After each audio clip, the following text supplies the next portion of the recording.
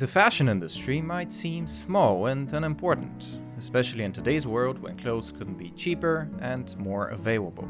But make no mistake, there is money in fashion, so much so that the second wealthiest man in the world made his fortune in this industry. That's why the topic of this week's video is the world's largest clothes retailer, Zara. Our story starts in Spain in 1950. In the northwestern part of the country lies La Coruña, a small but beautiful coastal city. Amancio Ortega, who was barely 14 years old back then, had just gotten his first job as an errand boy, delivering fabrics for a local clothing retail store. The young Ortega excelled at his work, and as he grew older, he started dealing with the store's customers and suppliers, eventually becoming senior manager in 1960. When not at work, Amancio would develop his own designs out of his sister's house. He practiced reproducing popular designs using the less expensive materials left over from the retail store, while adding his own modifications and improvements. Amancio would frequently design nightgowns and lingerie, which he would then sell at the retail store. In 1963, he felt confident enough to leave his managerial job and to start his own company. Working out of his own home, Amancio established Confecciones Goa with a meager $25 of initial capital. He got his brother, sister, and wife to work alongside him, and before long, Amancio was supplying retail stores across the city. When there were no more family members to put to use, Amancio organized women across the province into sewing cooperatives.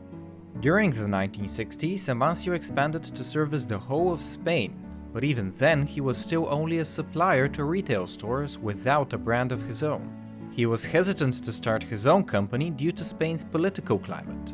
Back then, Spain was still a dictatorship under Francisco Franco, the nationalist general who seized power after the Spanish Civil War.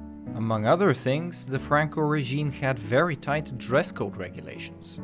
On top of that, there were very few women participating in the workforce, which meant that most of Amancio's clients wouldn't have a lot of money to spend on clothes. Luckily for Amancio, Franco died in 1975, and totalitarian Spain died along with him. The 1970s saw sweeping social and economic reforms across Spain, which revitalized the nation. These years came to be known as the Spanish Miracle, and Amancio was eager to take advantage of it. He opened his first retail store in La Coruña just a few months after Franco's death. Amancio wanted to call his store Zorba, in honor of his favorite movie Zorba the Greek. He had already bought the letter molds for the store when he discovered that just a few blocks down, there was a big bar with the same name. Whether out of laziness or thrift, Amancio decided to reuse the letter molds he had already bought, and thus he called his retail store Zara. The timing of Zara's launch was perfect, and Amancio's unique approach to fashion helped kickstart the brand's popularity. You see, most clothing retailers even today function on a seasonal model with huge production runs, and towards the end of each season they heavily discount the clothes they didn't manage to sell. Zara, however, could afford to develop new designs all year round, and would only produce them for a brief period, thus eliminating the need for discount sales. Zara's customers soon learned to buy their clothes quickly before their favorite designs got sold out. These limited production runs also ensured that clients knew their clothes would be relatively unique compared to the mass-produced designs of seasonal retailers. This also gave people an incentive to visit the store frequently, since they knew they'd find new designs every time they visited. Because Amancio was in control of the entire production process, from his sewing cooperatives to his storefront, he could market new designs in as little as 2 weeks. Zara's motto, now known as fast fashion, became a huge hit and redefined the fashion industry. Over the next decade, Amancio expanded throughout Spain and built a 10,000 square meter logistics center. In 1985, he got ready to expand internationally, and so he created a holding company for his stores called Industria de Diseño Textil, or Inditex for short. To test the waters, he opened Zara's first international store in nearby Portugal in 1988.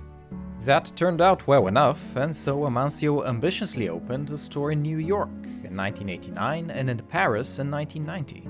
Over the course of the 1990s, Zara opened over 550 new stores across the globe.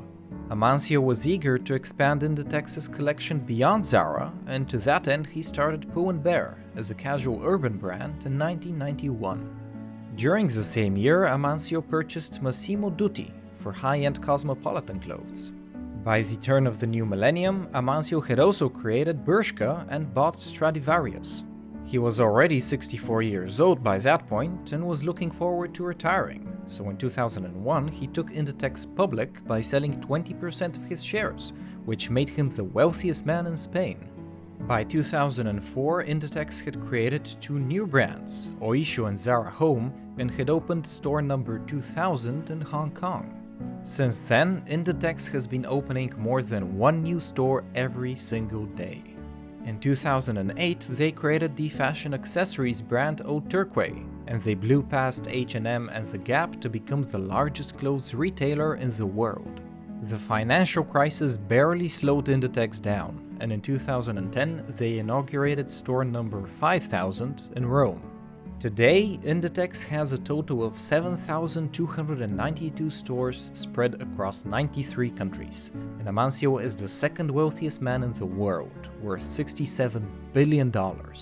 He officially retired in 2011, but even after his departure, Inditex has continued to dominate the fashion industry. Thanks for watching, guys. Be sure to subscribe and to check out our older videos. We've also got a Patreon and a subreddit, which I hope you'll visit. I really hope you enjoyed the video, and as always, stay smart.